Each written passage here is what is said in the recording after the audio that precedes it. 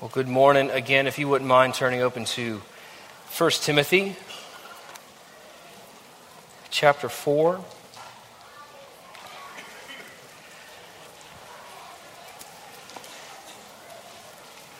We're going to consider what it means to train.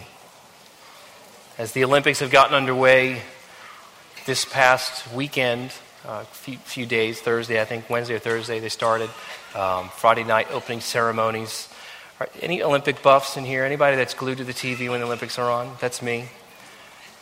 I'm all about that. I like to watch with the TV. I like to find the extra channels that they have, but just catch everything and just try to find what are the Olympic events, because all of a sudden you see that there are some 300 events that are going on. The one I don't ever I'll come to and just find something else is fencing, because I don't know what's going on. This is my reenactment of fencing. You ready? Ah! What just happened there? And somebody's jumping. I remember I watched Beijing. This girl's jumping up and down because she won the gold medal, and I'm going, I didn't see anything. Was the other person disqualified? Where did they strike? I mean, I have no idea what's going on. But regardless, I'm glued to the TV when the Olympics are on, because it's fun to hear the stories. I don't know if you were watching last night with the guy from, what you'll see, they do these little spotlight sportraits.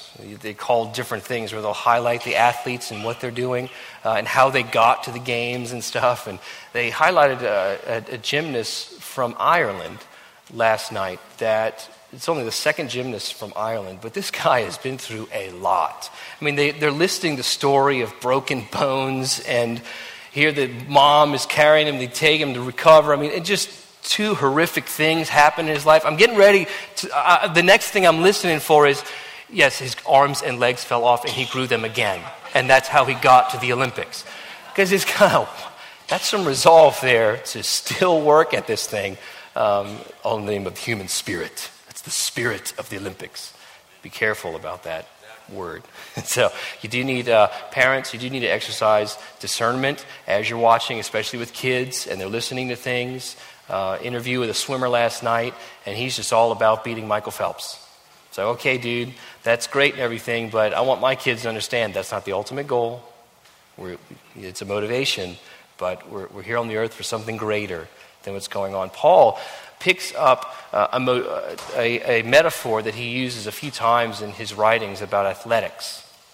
And growing up as an athlete, as a pretty decent athlete, I think, I've always I've found myself whenever Paul talks about athletics, it's like, all right, I've got you there. I know what this means. I know what practice means, and I know what being committed to the goal means and committed to the team means. I've got you here. And so I've always tended toward those metaphors. But he picks it up with Timothy here in 1 Timothy chapter 4, and he's letting him know, hey, something bigger is going on here. And he's answering some questions for him in this text that I think you'll hear as you listen to the Olympic highlights or sportraits, or as they do in a spotlight on a particular athlete. But chapter 4, verse 6, we'll pick up in verse 6 and read through verse 10. If you put these things before the brothers, you will be a good servant of Christ Jesus, being trained in the words of the faith and of the good doctrine that you have followed. Have nothing to do with irreverent, silly myths. Rather, train yourself for godliness. For while bodily training is of some value, godliness is of value in every way, as it holds promise for the present life and also for the life to come. The saying is trustworthy and deserving of full acceptance.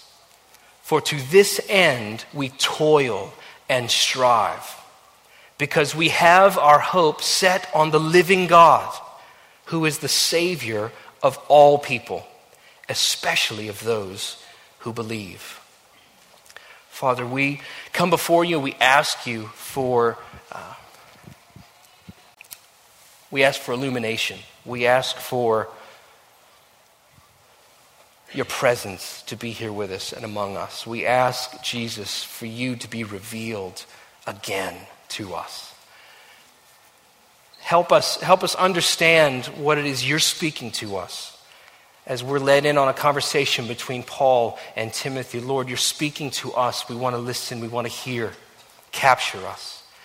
Lord, I do pray for everyone here who has family members that they have been praying for years and years and years, for saving knowledge to come to those family members, whether they be children, whether they be siblings or parents, cousins, whatever.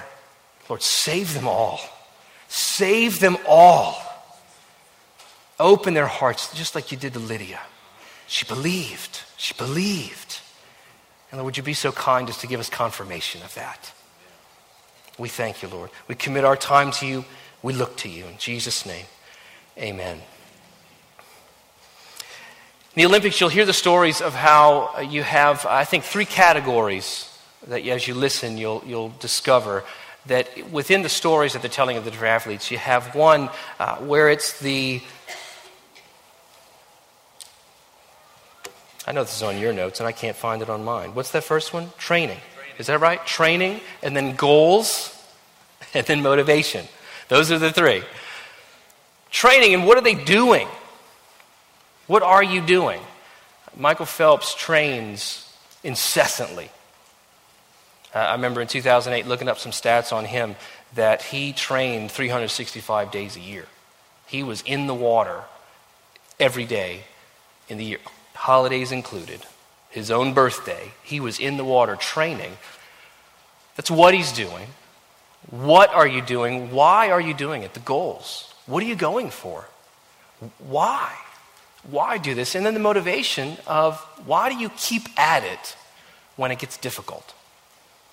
Why do you keep going with it when you are tired, want to take a break, just want to sit down? I don't feel like doing this today. For us, I think spiritually, we need to, and as we're even approaching and participating in the spiritual Olympics that we're doing, we ask the same questions. And this morning, I'd like for us to ask those questions and think about what is it in us that motivates us? What are we going after? What's the goal? And then, what are we doing? What are we doing?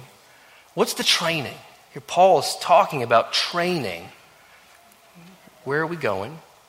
Why are we doing this? And then what keeps us going? Because every single one of us has faced, in our spiritual walk, in our spiritual journey, every one of us has faced the question of why in the world do I keep on doing this? And Paul gives the answer. He gives the answer to Timothy, and he's helping us as well. What are you doing in your life with Christ? Why are you doing it? And what keeps you going when things get boring? What keeps you going in the midst of suffering? Because there's something great for us to look at. The first theme that we pick up on in this passage is that of training. Paul's telling Timothy that you're being trained. Train yourself for godliness. And also, he uses the words toil and strive. That conjures up not a simple, just a relaxation that, okay, it's just going to come as it comes. There's an active something that we're to be doing. All of us would rather, wouldn't we rather this? It would be kind of cool, but we understand why God doesn't do it. That if we could just watch a movie about God, and then through osmosis, and we're in our lazy boy, and we've got our beverage. Mine's Diet Coke. Got Diet Coke there.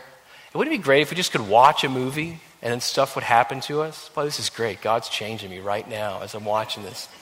This is just magnificent. Quiet, everybody. I'm transforming right now. Quiet in the house. Oh, this is great.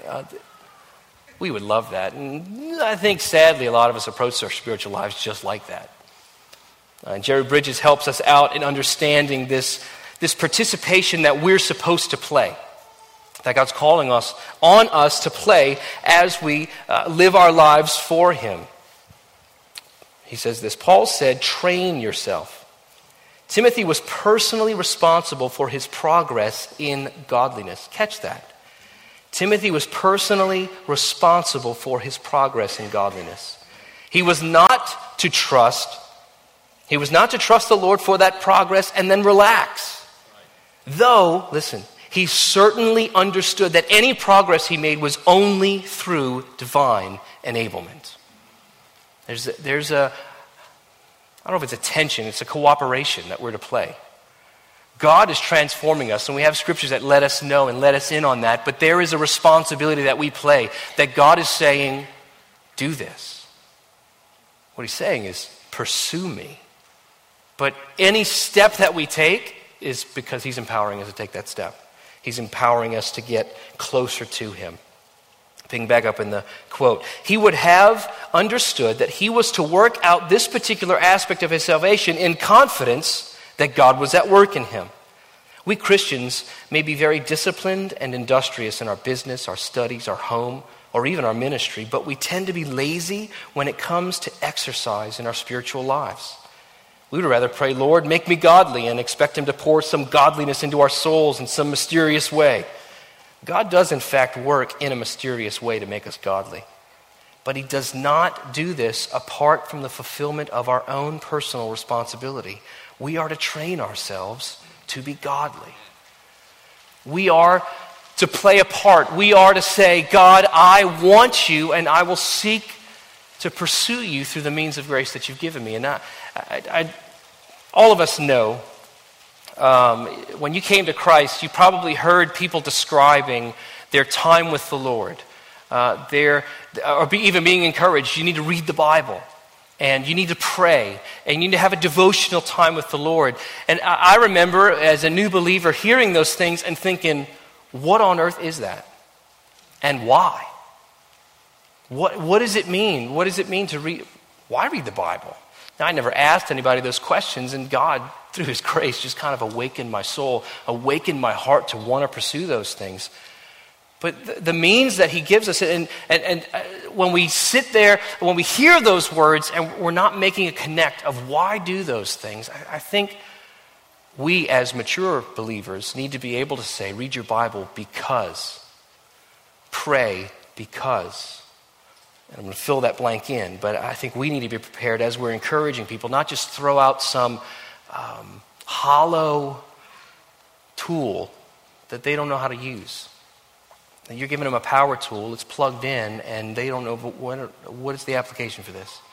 Why do I do this? And so he's saying this training, and he points Timothy to a training that comes from, look at verse 6, the middle of verse 6, being trained in the words of the faith and of the good doctrine that you have followed. Paul is telling him there's a way for you to be trained. And the training occurs as you sit with God, listening to his word, as you attend the preached word. There's a training, there's a transformation, there's a spiritual exercise taking place in us as we're listening on a Sunday morning.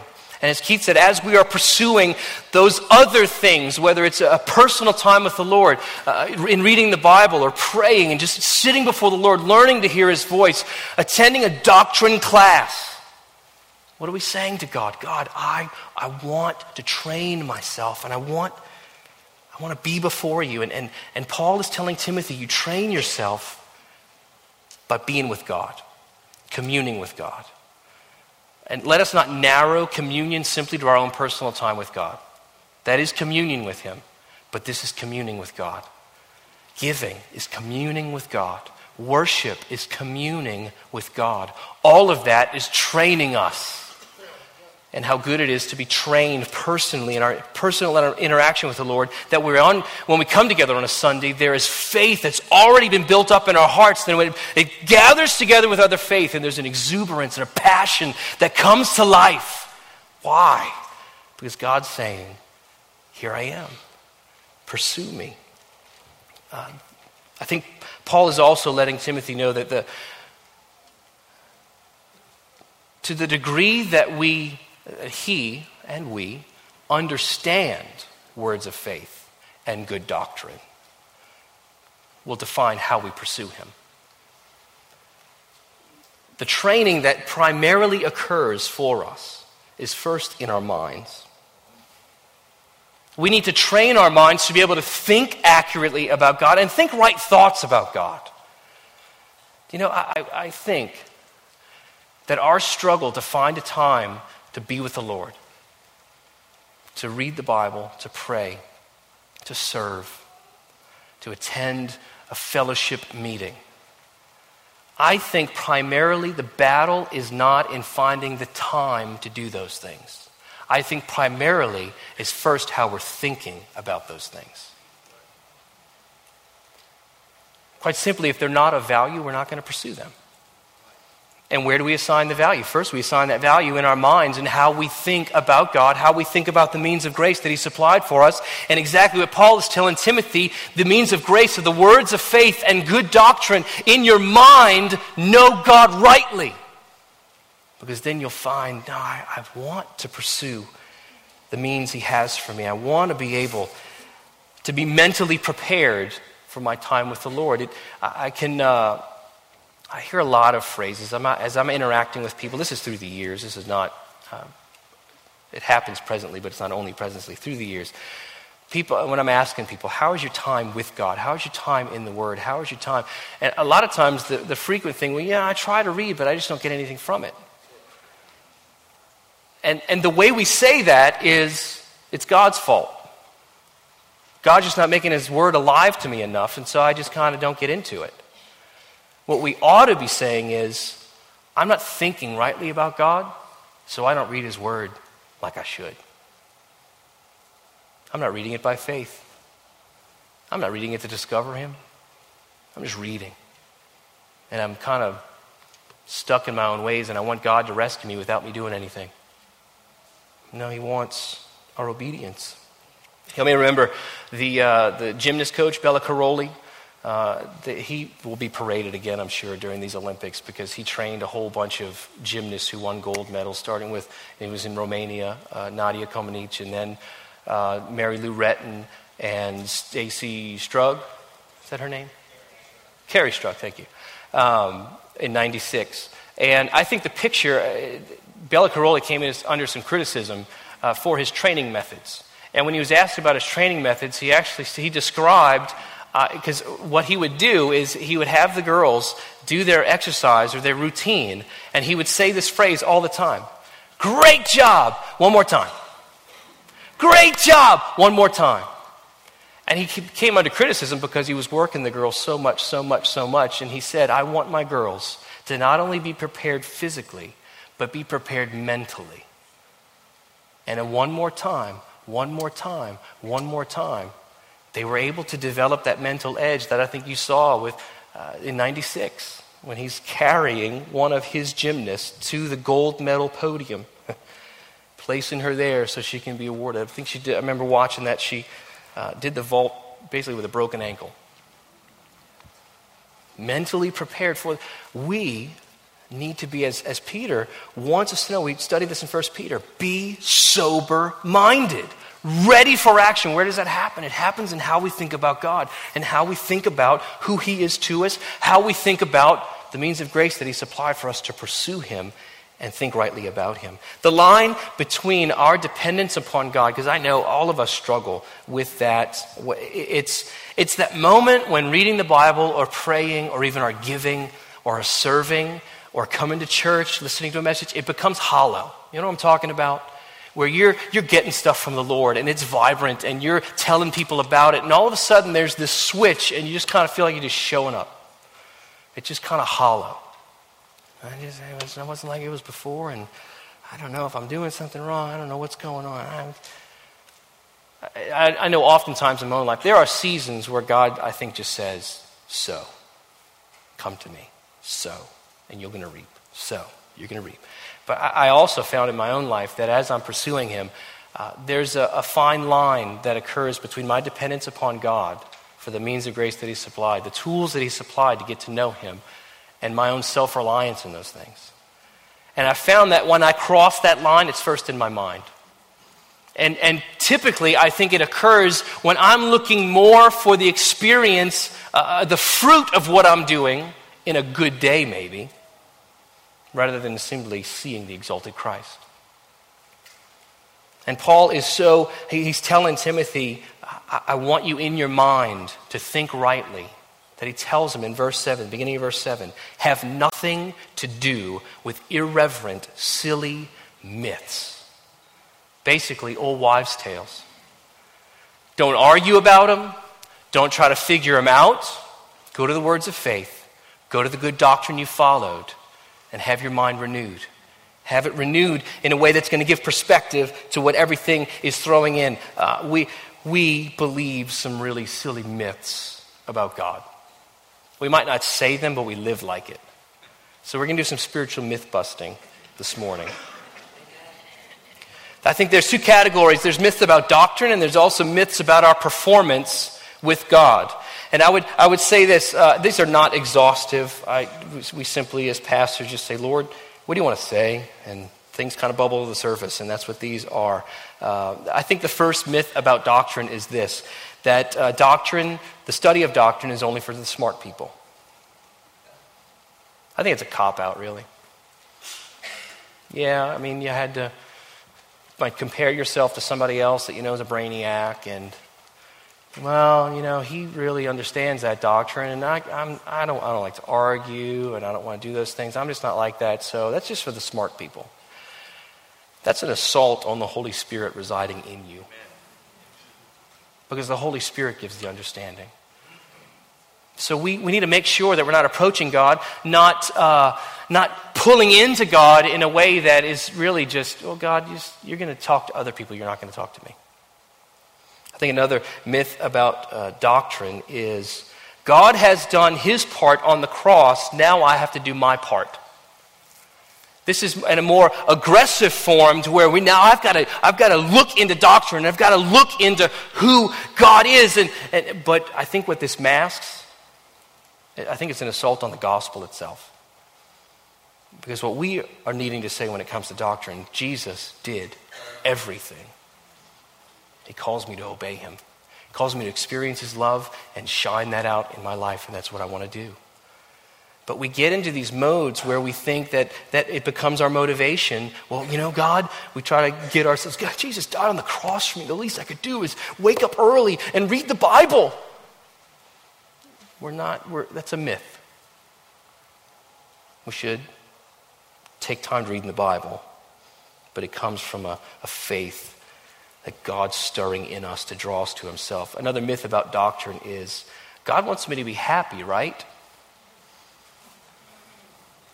Yes, but not how you define happiness. All of us desire happiness, our own pleasure, the way we want it. And most every argument that occurs is due to our own definition of what we think is happy. And somebody else came in the way of that, and I don't like you. No matter how we mask it. Yes, God wants us to be thrilled and overjoyed with him. The problem is that when we have myths about doctrine, what we're doing is making our choices based on the myth rather than the truth. We're interacting with people in our lives based on the myth rather than the truth. We're interacting with God based on a myth rather than the truth of who he is. I think another myth about doctrine is God knew what he was getting when he saved me. He just knew. I mean, that's just stupid. Isn't it? I don't want any responsibility whatsoever in my relationship with God. He knew what he was getting when he chose me. I think it's a cop-out to study, to pursue God. And there's an arrogance that's underneath that simply says, I don't have to change, and don't tell me to change. Leave me alone. Now, we are to understand doctrine. We are to pursue the study of doctrine. I think there's a few myths about performance. I think the first myth about performance is this: God helps those who help themselves. You know that's not in the Bible. Amen. Ben Franklin said that. Thankfully, Benjamin Franklin was not a contributor to God's word. Thankfully. The man had some very awkward, wrong thoughts about God. And this fits his doctrine perfectly as a deist. God sets everything, he makes it all, winds it into motion, and steps back and says, all right, you got to be responsible with it. Fits his doctrine, doesn't fit ours. Another myth about performance would be this: let go and let God. Now, shamefully, I have preached to do this to the teenagers in years past. I think I was well intended, but I didn't get this part. I still play a part. I still have to do something. I'm personally responsible. So I think a new way to say that about our performance is let God. There is a biblical mandate of surrender and yielding ourselves to the Holy Spirit. But let God and obey God. Let go and obey God. Because I think it engenders, no, I'm still part of this equation. It's not just me throwing my hands up, because I think there's just an arrogance. God, you just got to do this because I can't do it. Well, no, the reason you're careening off the road is because your hands were on the wheel. Don't act as if, oh God, you should have just never let me drive.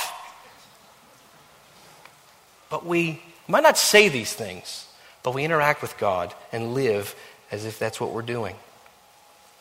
Another myth about performance, I think, is I need to give something to God so I can get his blessing. This plagues us all.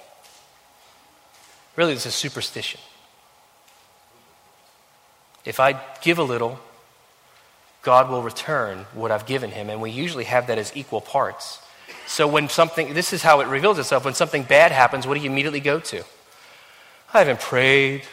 I haven't read my Bible. I haven't given anything to God. I haven't served. That's why all this is going wrong.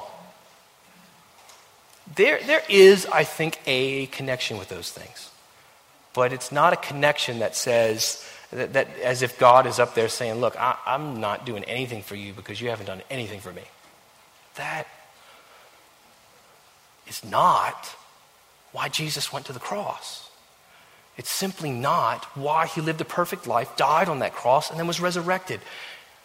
But to find that out in our minds, we have to avail ourselves to the words of faith, to good doctrine, to say, God, help me think rightly about you, so that in my life I'm not using my Bible reading as a tool. I'm not simply saying, it doesn't become a tool without life in it.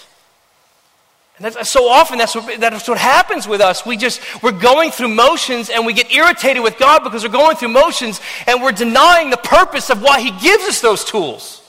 You know why he gives them? So we can see him. Everything that he's calling us to do is by faith. And we need to be able to clear our minds enough to see him by faith. And as we're availing ourselves to him, he's clearing our minds. We have scriptures about renewing our minds and just kind of getting all the clutter out. Why? So I can do more for God? Not primarily. It's so I can see God. When I read the Bible, I want to approach, I have a wonderful time reading God's Word. I love it. I enjoy my cup of coffee right alongside with it. But I love getting into God's Word and just being with him in his Word. And I'm looking up different things. I'll see something, I'll read something, and it'll trigger another thought of a passage somewhere else, and I'll go look at that, and the Holy Spirit's making these connections. But as he's making those connections, he's not doing that to say, all right, Jeff, I'll give you some grace today so things won't go bad. You get along with your wife today because, you've made these connections. You know why he's doing that? So I can see Jesus. So I can see who he is. 2 Corinthians 4:6, Paul says, for God who said, let light shine out of darkness, has shone in our hearts to give the light of the knowledge of the glory of God. Where? In the face of Jesus Christ. Our diligence to pursue the Lord through the Word, through prayer, through the preached Word, through meditation, through giving and serving, is so we will know him and see him on the inside with the eyes of our hearts. Faith increases as we pursue. And by faith we see the glory of God in Jesus. The means helps us see the man. And I want to see the man. Always. Because when I see him, when I see Jesus, then everything it gets ordered. Because the perspective is right. When we focus on the means too much and when we focus on the tools too much, we lose the picture. We lose the understanding. In our minds, we're thinking inaccurately. And most of the time, those thoughts become inverted and we're just thinking of ourselves more than we're thinking of others, more than we're thinking of God. As we see him, we grow to be like him. As we grow to be like him, we increase in our ability to be enthralled with God. When we see him, we grow to be like him. When we are growing to be like him, we increase every step in our ability to be enthralled with the greatness of God. That's why I want to pray. That's why I want to show up at church and listen to the preached word. That's why I want to fellowship with those who are around me that God's called to be working in my life in a close way. That's why I show up to read my Bible every morning. Why?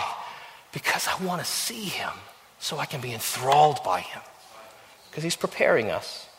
He's preparing us for one day when that will be the greatest thing we'll ever know. We have a training. We're to be training ourselves, but there's a goal to our training, and that goal is godliness itself. Paul helps us, thankfully, he helps us in chapter 3, verse 16. He helps us understand what he means when he uses the word godliness. The word godliness, I think it appears around 11, 12, 13 times in the New Testament. In this letter itself, I think it's 7 or 9 times he uses the word godliness, which makes me think. You know how when you experience something with the Lord and all of a sudden you're looking through everything with that lens? It's kind of, you get this particular revelation of who God is, and it's kind of like, man, this is great. And then all of a sudden it's the application point that you give into people, and it's every scripture talks about that. I wonder if God just gave Paul this godliness thing, and it's just coming out in his letter to Timothy. Man, you just got to be godly because that's what godliness is, and it's God kind of bubbling up over what God has done in him. I'm thankful, because it needs to be bubbling up in us. Look at verse 16 of chapter 3. Great indeed, we confess, is the mystery of godliness. He was manifested in the flesh, vindicated by the Spirit, seen by angels, proclaimed among the nations, believed on in the world, taken up in glory. What is godliness? Godliness is put simply, the manifestation of Jesus Christ. That's who that's talking about. He was manifested to us in the flesh, vindicated by the Spirit, seen by angels, proclaimed among the nations, believed on in the world, taken up to glory. From start to finish, Jesus. That's godliness. Now Paul's saying, train yourself in godliness. Train yourself to be godly. What's he telling Timothy ultimately? What is the Holy Spirit telling us? Train yourself to be enthralled with the manifestation of Jesus so it's seen through you. Train yourself to see him, that when others look on your life, they will see him as well. Not that we're looking at I got to make sure he's seen. I got to make sure people are seeing that I'm a Christian and I'm saying all the right things and doing all the right things. We got to be careful of that, because that can be void of the motivation, and we're not doing it for the right reasons, and people don't see Jesus then. They see hypocrites. But when we are saying, Jesus, I want to see you, that when people look at me, they see you as well. We need to have him revealed in us so he can be revealed through us. And you think about this aspect of training ourselves for godliness, it has in there a reflective category. It's reflective in the sense that we are reflecting Jesus to those around us in the world that God's placed us in. In order to reflect something properly, you need to be facing it to get the proper reflection from it. You may hear a story of another Olympic athlete from 1924. His name was Eric Liddell. Eric Little. It is pronounced Little. I'm quite sure, but I might be wrong. Got to throw that in there. Not absolute. Eric Little was born in China, son of missionaries. He came back he was a Scot. he came back to Edinburgh, and then he went to school there, boarding school, which a lot of the missionary kids grew up in boarding schools. And just as they were doing sports, he was the fastest at everything. Whether it was cricket or just simply, we're going to start here and we're going to go to that first person wins. He was the first person all the time. And they began seeing this. So as even in college, he ran track for college, and he was winning everything. So they're having this highlight of, yes, and they called him the Flying Scotsman. They actually called him flying because of his very unorthodox, even then, running style. He would get going. He would start the race. He would get going, and his arms would begin to flail, and he'd put his head up like this. So he's called the Flying Scotsman. The movie Chariots of Fire, as part of his story and Harold Abrams, they ran the 100 meters. That was their main event, which is still the biggest track. Who's the fastest human on the planet, I guess is the phrase. But Eric he's going through this. He makes the Olympic team. He then finds out that the heat for the 100 meter, which was his best event, was held on a Sunday. And he simply held in his heart that Sundays was the Lord's day, and he wasn't going to do anything. He kind of had it as his own Sabbath. It wasn't a type of ritual thing for him. It was simply a conviction to say, I just want to rest in the Lord that day. He finds out actually a few months before the event, the Olympics in Paris that year, that his heat would be on Sunday, so he declines. He says, no, I'm not going to do that. Everybody's wondering, why are you going to do that? Why are you going to do that? Why are you going to do that? And he just simply said, no, because I just believe the Lord, for me to honor the Lord, I'm not going to run on a Sunday. I think he was reflecting something. It's not mandated that way, I'll reflect that, but we have our ways that God's calling us to reflect the manifested person of Christ. He goes through the Olympics, and then he actually signs on for an additional event. He began training a little bit for that, the 400 meter, which the sprinters rarely run the 400 meters. The 400 is one lap around. And they rarely run that because they know how to sprint. So he does the 100, 200. They said they can't sprint all the way around. He's in lane 8. He can't see anybody. Gun fires. He's running, and they're sprinting. Even they asked the other runners who were with him, and all the other runners said he's going to flare out because he started with a sprint. And they said he's just going to be gone. Right before that, I forgot this very important thing. Right before that race, somebody came up to him and gave him a note. And that note read on there, the one whom honors the Lord will honor. So he just tucked it away, put it in his bag or something. He starts the race. He's all out sprint. Everybody's thinking, we're going to catch up to him. He can't see anybody, so he doesn't know where he is in the race. He rounds the turn, and he kept on getting faster. And he's getting faster and faster, and he wins the gold in the 400-meter event. And then he goes back to Scotland, he is paraded around. He won a silver in the 200, which is one of his greatest events. He got a silver in that. So he's paraded around all of Scotland. And as he's getting all of these invitations to come speak at places, he gets all of these invitations, and the one thing he talks about every time is not how he won, but how Jesus won him. And he would tell them over, and he wasn't a dynamic speaker for anything, but everybody was enthralled. I know what that feels like. In 1996, I was at LSU when LSU won the baseball championship, and Warren Morris, he loved God. I hope still he served, trust he's still serving the Lord today. He came to one of the meetings that we had, a Campus Crusade meeting, and this guy stood like this with a little podium and talked for an hour and 15 minutes without moving. And he was bored. Dude, I'm glad you got something to say because this is torturous. But great heart. And he's telling about hitting the home run that won the championship over Miami. So everybody's showing up. We had 500 people show up to that meeting because they wanted to hear Warren Morris, but he gave testimony to Jesus saving him in that meeting. Eric Liddell is doing that over and over and over again, and everybody's telling him, the next Olympics, in 4 more years, 1928, you're going to be the next Olympics. And he said, no, I'm not. What? Why? He said, I think God's calling me back to China. Gave up all the running. He actually did a couple exhibitions in China, but he went to China and lived as a missionary. got married, had 3 daughters. Never met the 3rd daughter because Japan had invaded China and they put him in a camp. He sent his wife and daughters to go. She was pregnant at the time when he sent her back to Canada. So they're in a concentration camp, basically, work camp. And everybody in the camp would call him Uncle Eric. And every Sunday they'd have tea with Uncle Eric. What he would do, when we weren't allowed to congregate together in the camp, so he would go from dorm to dorm, and they would have tea because all being British, they would let them have tea all the time. So he said, we're going to have tea. So that was their excuse for meeting together. We're having tea. But as they're having tea, he's preaching to them. And he's letting them know about Jesus, and they're growing in the faith. He died in his early 40s, mid-40s, from an inoperable brain tumor that he never knew he had. He actually thought he was having a nervous breakdown, he wrote to his wife.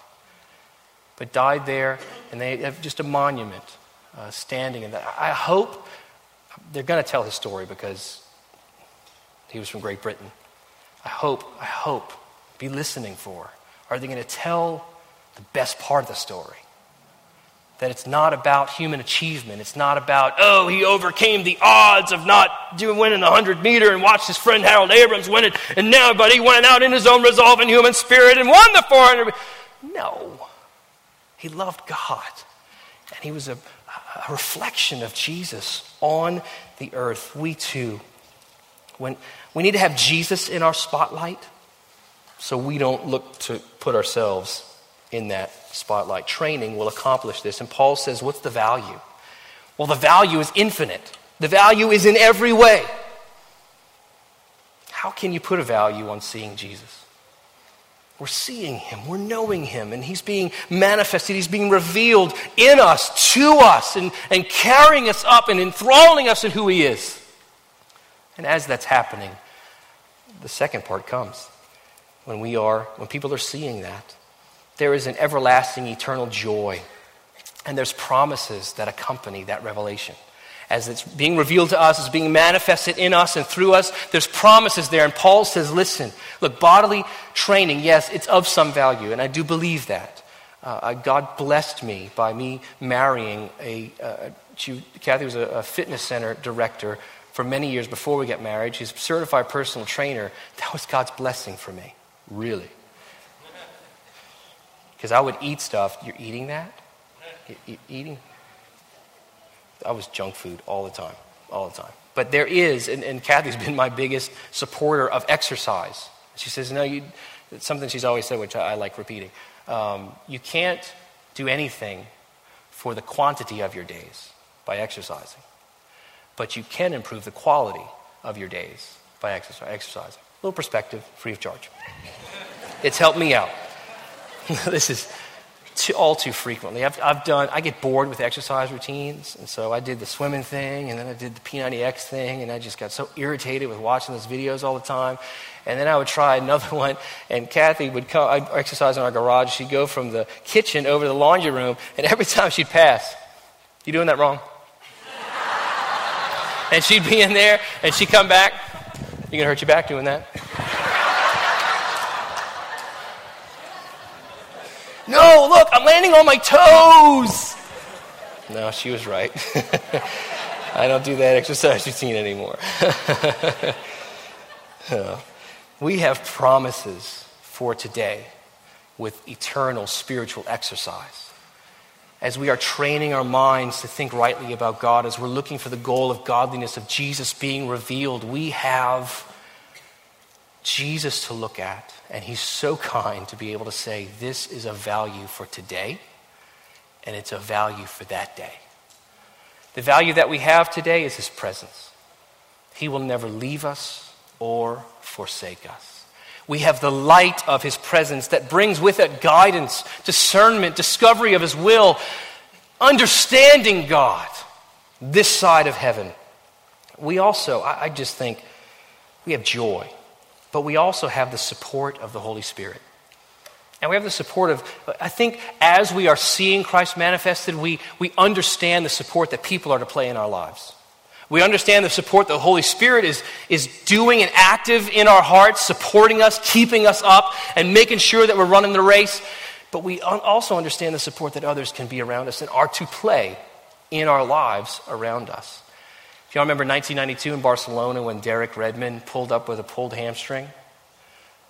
I'll tell the story, you probably remember. He's running around the track. I think it was the same event that Eric Little ran, 400 meter. He's running about halfway down, almost to the curve. He pulls up lane with a pulled hamstring, and went down to the track. And so he's there. I saw this interview. He said he actually thought he got shot because the pop was so loud. He went down on the ground, and then he kind of realized what happened. He went up, couldn't, so he starts hopping around the track. And he gets back in lane 5. And he starts hopping, and he goes around. I mean, he's fallen still. He goes around the curve, and all of a sudden this man is running out to him. And security's trying to stop him. It turns out it was his father. And his father comes up to him. And he says, "You don't have anything to prove." But Derek said, "No, Dad, I've got to finish this race." So his dad took his arm and walked with him the final 100 meters till he finished the race.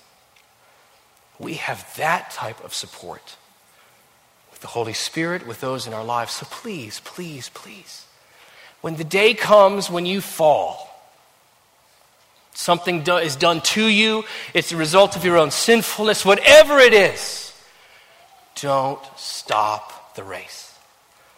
Because we have a comforter. We have a holy supporter. He's helping us through. He's got us. We're doing it with his strength. We're limp, we're lame, we've got issues, but God's there to help us see us through. We have promises for that day. We have an eternal light. We have an eternal being, Jesus himself, that we get to gaze upon, and we have the promise today that that day will happen. I think it's one of the greatest promises ever. The salvation of our souls, avoiding God's wrath, and having his love, his Spirit poured out upon us, and being able to culminate with us standing before Christ with him. Jesse Owens, who ran 1936 Olympics, said this: "A lifetime of training for just 10 seconds. We don't have to say that. We say a lifetime of spiritual training for all eternity. Because as we see him, we're growing to be like him. As we're growing to be like him, we increase our capacity to be enthralled by him. And in heaven, we will be enthralled by him. No sun there, because his light is that bright." That's a fun place to think about. And that, Paul says, is our motivation. It's the hope of that. It's the hope of all that Christ is, all that he is to us, all that he's been on this earth and revealed in Scripture. That's our hope in the living God who gave himself for us. Look at verse 10. "For to this end we toil and strive, because we have our hope set on the living God, who is the Savior of all people, especially of those who believe." Those two phrases right there, if you've been attending the doctrine class, should make you go, "What?" And you want to attend next week, even if you're not going for a medal. Probably want to attend, because what's Paul talking about? And it kind of sounds like he's changed his mind on what he said about in Romans 9. It kind of says he doesn't remember what Jesus said in John chapter 10 and John chapter 17. You can soak on that this week. See you next week. That should stir thought. What in the world does Paul mean? We, this morning, are going to focus on, he means this. We have a hope. We have a hope of the living God. And that hope, he writes in Romans chapter 5, does not put us to shame. Look at that, verses 3 to 5. More than that, we rejoice in our sufferings, knowing that suffering produces endurance. And endurance produces character. And character produces hope. And hope does not put us to shame, because God's love has been poured into our hearts through the Holy Spirit who's been given to us. I think sometimes we struggle with giving more and more of ourselves to God because we just don't know if honestly, we don't know if he's going to treat us like people in our lives have treated us. And so we kind of reserve something back from God. But let's hear the Holy Spirit saying, surrender. I'm not going to put you to shame. Why? Because my love has been poured out. Jesus has been given. He has been risen. And he stands now with the Father in heaven at his right hand. Turn to Revelation 22. Let's dream a little bit about heaven together.